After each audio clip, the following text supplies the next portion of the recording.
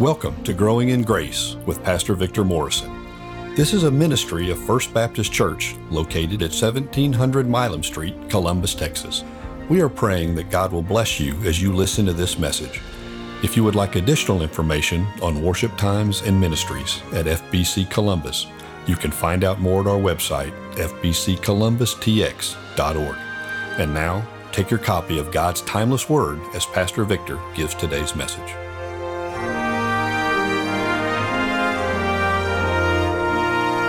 Welcome back to Growing in Grace. I'm glad you're listening today, and I'm looking forward to sharing with you about one of my favorite topics, mercy. I want to share the marvels of mercy. I feel like Psalm 103, verses 7 through 18, just unpacks mercy in such a wonderful way. You know, we know that David wrote it. It says at the top of Psalm 103 that it was written by David, but it's not clear when he wrote it.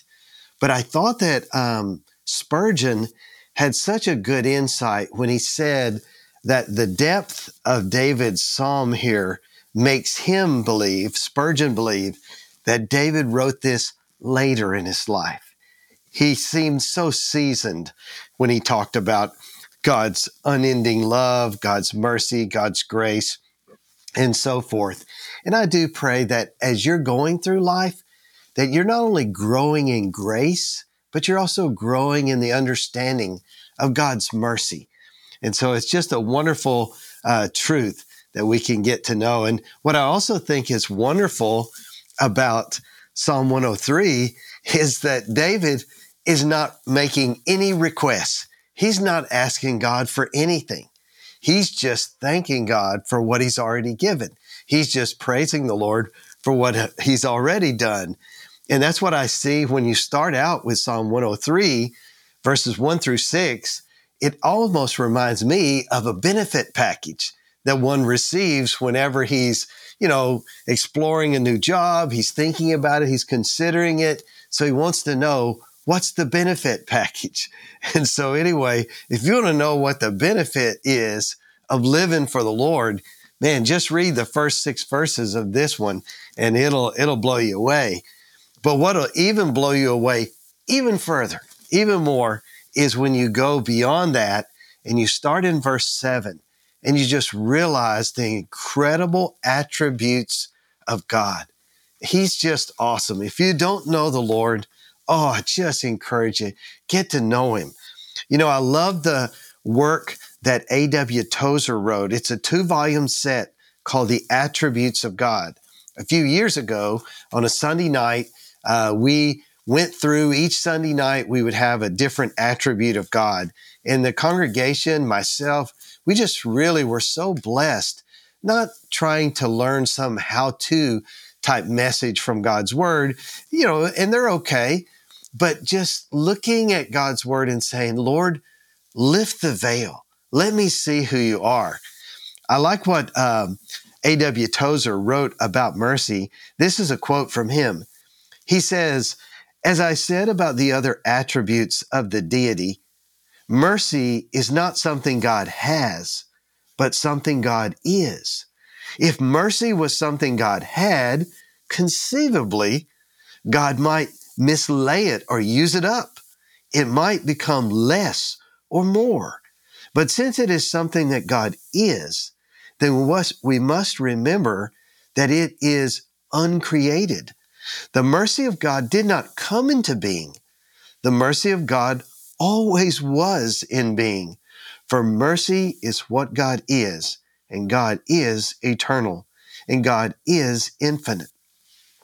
There has been a lot of careless teaching that implies that the Old Testament is a book of severity and law, and the New Testament is a book of tenderness and grace. But do you know that while both the Old Testament and the New Testament declare the mercy of God, the word mercy appears in the Old Testament over 4 times more often than in the New? That's a bit hard to believe, but it's true. The popular idea is a great error because the God of the Old Testament and the God of the New is one God. He did not change. He's the same God, and being the same God and not changing, he must therefore necessarily be the same in the old as he is in the new. He is immutable. And because he's perfect, he cannot be added to.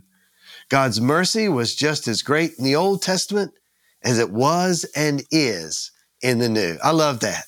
I want to share with you from the Old Testament, from Psalm 103. Let me read these verses and make a few comments about the marvels of mercy. I think you'll agree it's marvelous. He made known his ways to Moses, his acts to the people of Israel. The Lord is merciful and gracious, slow to anger, and abounding in steadfast love. He will not always chide, nor will he keep his anger forever. He does not deal with us according to our sins, nor repay us according to our iniquities. For as high as the heavens are above the earth, so great is his steadfast love toward those who fear him. As far as the east is from the west, so far does he remove our transgressions from us. As a father shows compassion to his children, so the Lord shows compassion to those who fear him. For he knows our frame. He remembers that we are dust. As for man, his days are like grass. He flourishes like a flower of the field. For the wind passes over it, and it is gone, and his place knows it no more. But the steadfast love of the Lord is from everlasting to everlasting on those who fear him, and his righteousness to his children's children, to those who keep his covenant and remember to do his commandments. Isn't that great? Let me just kind of go through this just a little bit, and we'll push the pause button every now and then and just let you really think about this. But I have 5 different observations on how marvelous mercy is. The first one is found in verses 7 and 8. I couldn't help but think about the manifestation of mercy.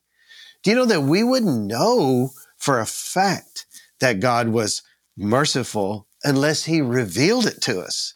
And so that's part of what I was thinking about. I thought, okay, the manifestation of mercy definitely includes the revelation of his attributes, but also because he did it scripturally, because he did it over a long period of time to different generations, we also have a record of his actions. That's how we know that God is merciful. For example, if you were to interview Moses, I think he would definitely say, oh yeah, we saw how marvelous he was. He wrote, Moses that is, wrote in Exodus 34:10, before all your people, I will do marvels such as has not been created in all the earth or in any nation.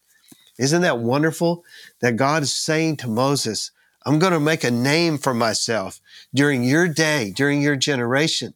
That's why he says here in Psalm 103, verse 7, he made known his ways to Moses, his acts to the people of Israel. He made it known by his actions. But also it says, the Lord is merciful and gracious, slow to anger and abounding in steadfast love. Do you know that that's not the first time that's been written? No, it almost sounds exactly what God said, what God revealed to Moses in Exodus 34:6. The Lord is merciful and gracious, slow to anger and abounding in mercy. Wow. It's just so incredible that God is merciful. I kind of feel like one of Job's friends in Job 5:9, when he says of God that he does great things beyond searching out, marvelous things beyond number.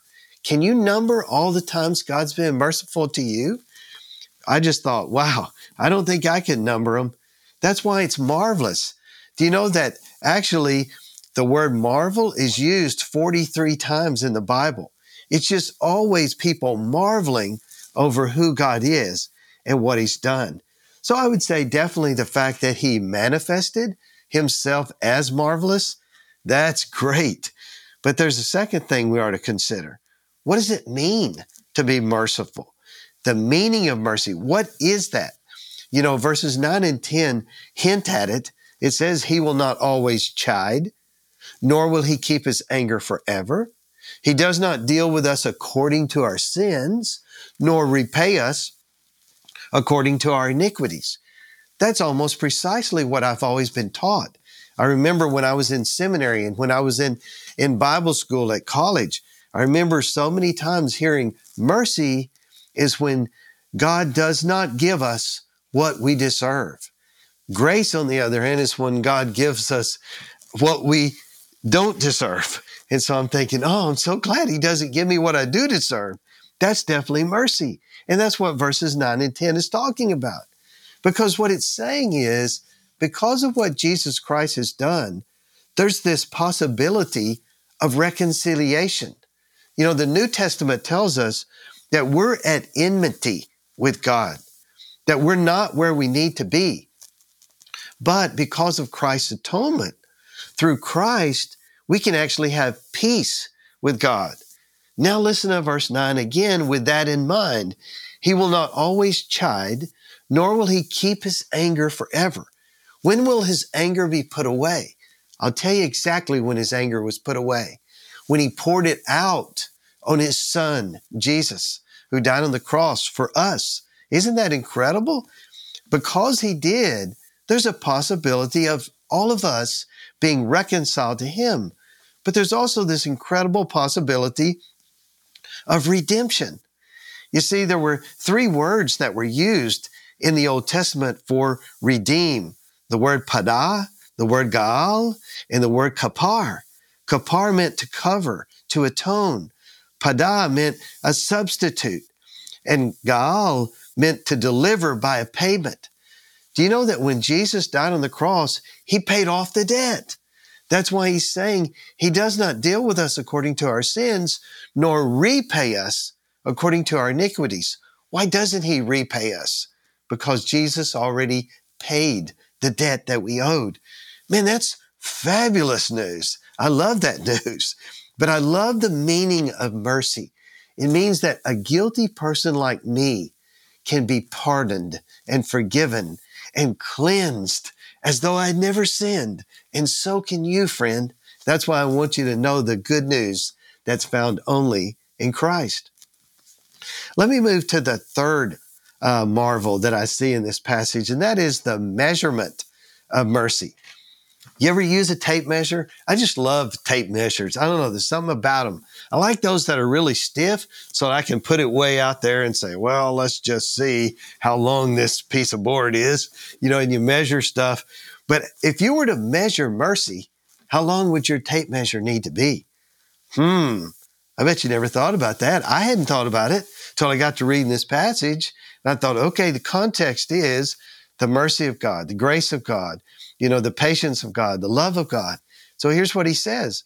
He says, for as high as the heavens are above the earth, so great is his steadfast love toward those who fear him. As far as the east is from the west, so far does he remove our transgressions from us. So if you're going to get your tape measure out and measure mercy, it's going to have to be mighty long, wouldn't you think? Yeah, it's going to have to be pretty long. I'll tell you why. Because the sun is the closest star we know that's up there in the heavens, and the sun is 93 million miles away. Will your tape measure reach that way? You know what? Mine won't either. I'm kind of dead in the water on that one. But then I'm thinking, wait a minute. Pluto is 4.67 billion miles away from Earth. So now if I'm going to go as high as the heavens, how high does it go? I mean, well, if we're going to go all the way out there into space and go to the sun and go to Pluto, then it's going to have to be at least 4.67 billion miles, long. But then the other one I'd noticed was they found a galaxy named GN-Z11. They found it through the Hubble Space Telescope, NASA did, on March the 3rd, 2016. And what they say is that this this galaxy that we can't see with our eye, but it's out there, is 13.4 billion, get this, light years away. 13.4 billion light years away. You know, light travels at 6 trillion miles per year. And so just think what 13.4 billion light years would be like. I mean, you know what God's trying to tell you and me? He's trying to say vertically, it's an impossibility to measure how vast my mercy is. But he's also using the horizontal dimension, and it's impossible as well. I mean, the circumference of the earth, with what I read is 24,901 miles. Well, that's a long ways. But if you think about it, the way he says it, as far as the east is from the west, so far has he removed our transgressions from us. You know, if you just kept going, you would always be going west. But it's just incredible how you go west, you go east, whichever direction you pick, but they don't meet. You could just keep going it forever and ever. But anyway, I just thought the measurement of mercy is off the scale.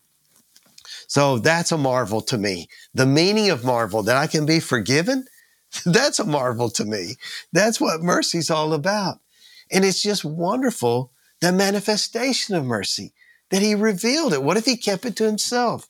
What if he didn't want to tell us that he was a merciful God?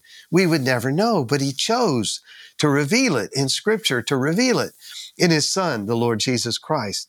But let's go fourthly to the motivation toward mercy. The motivation toward mercy. What is it that is within the heart of God that makes him motivated to move in the direction of mercy? Well, when I read verses 13 and 14, I thought, that's it, isn't it? As a father shows compassion to his children, so the Lord shows compassion to those who fear him. For he knows our frame. He remembers that we are dust. Well, two observations about his motivation toward mercy. The first one would be compassion for his children. As a father pities his children, some translations say, so the Lord pities those who fear him. I like the way the ESV describes it. As a father shows compassion to his children, so the Lord shows compassion to those who fear him. You know, I believe that God just loves us. We're his creation. You see, something changes whenever someone does not know that there is a personal creator who designed them, who made them, who cares about them. That's why everybody was created by God. Each person is precious and very valuable to him. And just like a father cares for those children, has compassion on them, that's the same way the Lord wants to look toward us, especially those who put their faith and trust in his Son, the Lord Jesus Christ. But then I saw in verse 14 something else that I think motivates God toward mercy. You know, if he wasn't merciful, you know where I'd be now? I'd be nothing, because he could have destroyed me already for all the mistakes and all the bumbling that I've done in my life and continue to do in my life. But verse 14 says, he knows our frame. He remembers that we are dust. He knows how frail we are. And so that's why he's very careful. He's very cautious with the way he treats us and with his creation, because one word from his lips and we're gone. I mean, we're not even a challenge for the Lord God, the Almighty. So I'm just thinking, thank you, God, for just your motivation toward mercy. I don't understand it, but it's only the only way he could say it in a way that I can understand it, because I have two daughters. He said, I love you like you love your two daughters. And so I'm just thinking, you know what? If they needed me, I would go to any length to try to help them the best that I could. Well, that's how God feels, that same compassion. But he also knows he made us from dust. So he can make us go back to dust in just a second. Dust to dust, ashes to ashes. That's what we pastors sometimes say when we're at a funeral, when we're at the graveside service. But all I'm saying is, isn't it wonderful that the motive of his heart is in the direction of mercy because he cares, because he wants to be careful with us, because the least little thing from him as the Almighty, and we would be no more. But also I think, well, you know what? He's merciful. And how can we measure someone who's merciful like he is? We can't. That's why he says, go ahead and try. You better get a tape measure that can reach all the way to the top of the heavens. You better get a tape measure that can measure the distance from east to west. Well, those are impossible. That's why the meaning of mercy is incredible. Knowing that God has made redemption. He paid the price so that we can be reconciled to his son. And to know that God doesn't hold all of this information secret and private, but through scripture, through giving his son to come to this earth, God reveals to us something. Through Christ, he reveals, I care about you, creation. I want you to be in my family. I want you to be in heaven. On this earth, you're going to get weak. You're going to die eventually. But in heaven, there's no more crying. There's no more sickness. There's no more death. All those kind of things are gone. That's the mercy of God, his heart moving in our direction. But one last closing thought in these final verses, 15 through 18, and that is the maintenance of mercy. What if God was merciful, but then he just kind of ran out of mercy? Is that possible? Well, A.W. Tozer told us a little bit later, nope, he is not going to run out of mercy because it's who he is. He can't use it all up. Perhaps you may sometimes feel the weight of your own sin the way that I do. And maybe you did a lot of things in high school or college or whenever that you feel so terrible about, and it still wants to tag you. But I want you to know you can't empty out God's mercy. No way. Even an atheist, even someone who doesn't believe in God, doesn't even believe in God's existence, they can't exhaust the mercy of God. That's why they're still breathing, because God provided air. That's why they still have water, because God gives rain. You know, I'm just thinking to myself, thank you, Lord, that you're so merciful and that you maintain that mercy. And so that's what I thought when I looked at these verses. Would you say that your mercy is forever and ever? I wouldn't say mine is either. It's possible that I could be pushed to my limits, but God doesn't have a limit like that. And here's what he says about us. He says, you know what? Man, his days are like grass. He flourishes like a flower of the field, for the wind passes over it and it's gone. And its place knows it no more. But he says, it's like contrasting, but the steadfast love of the Lord is from everlasting to everlasting on those who fear him, and his righteousness to his children's children, and to those who keep his covenant and remember to do his commandments. Wow. You know, it's like the contrast of mercy with the brevity of man is incredible when you think about it. Can you think of anything on your body that's going to last forever? I can't think of anything. When I was younger, I had blonde hair. I'm not going to tell you what color my hair is now. I bet you could guess. But the contrast of mercy, not only with the brevity of man, that's amazing, but then you contrast man with the longevity of mercy. So see, he was contrasting mercy with the brevity of man, but now these last couple of verses, he's going to contrast man with the longevity of mercy. What is the longevity of mercy? When will it end? What generation? Is it already used up? No, friend. Steadfast love of the Lord, he says, is from everlasting to everlasting. Wow. It's there for you. It'll be there for generations, as long as we have generations. But I wanted to close with one example. Sometimes it's like, tell me what mercy is really like. I'll tell you what it's like. I could tell you from my own life, but let me tell you from Scripture. You'll never forget this if you've never heard it. John 8, verses 1 through 11. They went each to his own house, but Jesus went to the Mount of Olives. Early in the morning, he came again to the temple. All the people came to him, and he sat down and taught them. The scribes and the Pharisees brought a woman who had been caught in adultery, and placing her in the midst, they said to him, "Teacher, this woman has been caught in the act of adultery. Now in the law, Moses commanded us to stone such a woman. So what do you say?" This they said to test him, that they might have some charge to bring against him. Jesus bent down and wrote with his finger on the ground. And as they continued to ask him, he stood up and said to them, "Let him who is without sin among you be the first to throw a stone at her." And once more he bent down and wrote on the ground. But when they heard it, they went away one by one, beginning with the older ones, and Jesus was left alone with the woman standing before him. And Jesus stood up and said to her, "Woman, where are they? Has no one condemned you?" She said, "No one, Lord." And Jesus said, "Neither do I condemn you. Go, and from now on, sin no more."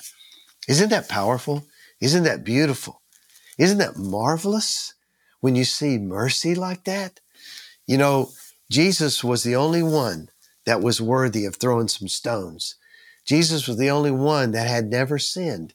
So had he wanted to, he would have been justified in condemning this woman. But instead, you know what he did? He had mercy. You know why he had mercy on her? You guessed it, because he is mercy. That's who he is. Wow. I know that we like to marvel at the superheroes, Captain America and Iron Man and Spider-Man and Hulk and Thor and all of these people. But let me tell you something I think we should really marvel at. Marvel at the Lord. He is incredible. And I think one reason he's incredible is because of his mercy. Well, thank you again for listening today. Let me close us in a word of prayer. Lord, thank you so much for just being a God of mercy, for being a God of grace, for being a God of love, but also for being a God of holiness and righteousness, being a God of justice. I'm so glad for exactly who you are. I choose to adjust my life to who you are. I want to grow to become more like you. That's why, Lord, we wanted to call our broadcast Growing in Grace. Please help all of us to grow in grace and to grow in the knowledge of who God is, especially knowing that you are mercy. Thank you again, Lord, for this time that we've shared together. In Jesus' name, amen. Friend, thank you so much again for coming to Growing in Grace. I'm so glad you were listening. I pray that the message blessed you. I pray that this week you'll never forget that God is mercy. He is merciful. That's just simply who he is. What a great God. You have a great week as you put your mind upon him.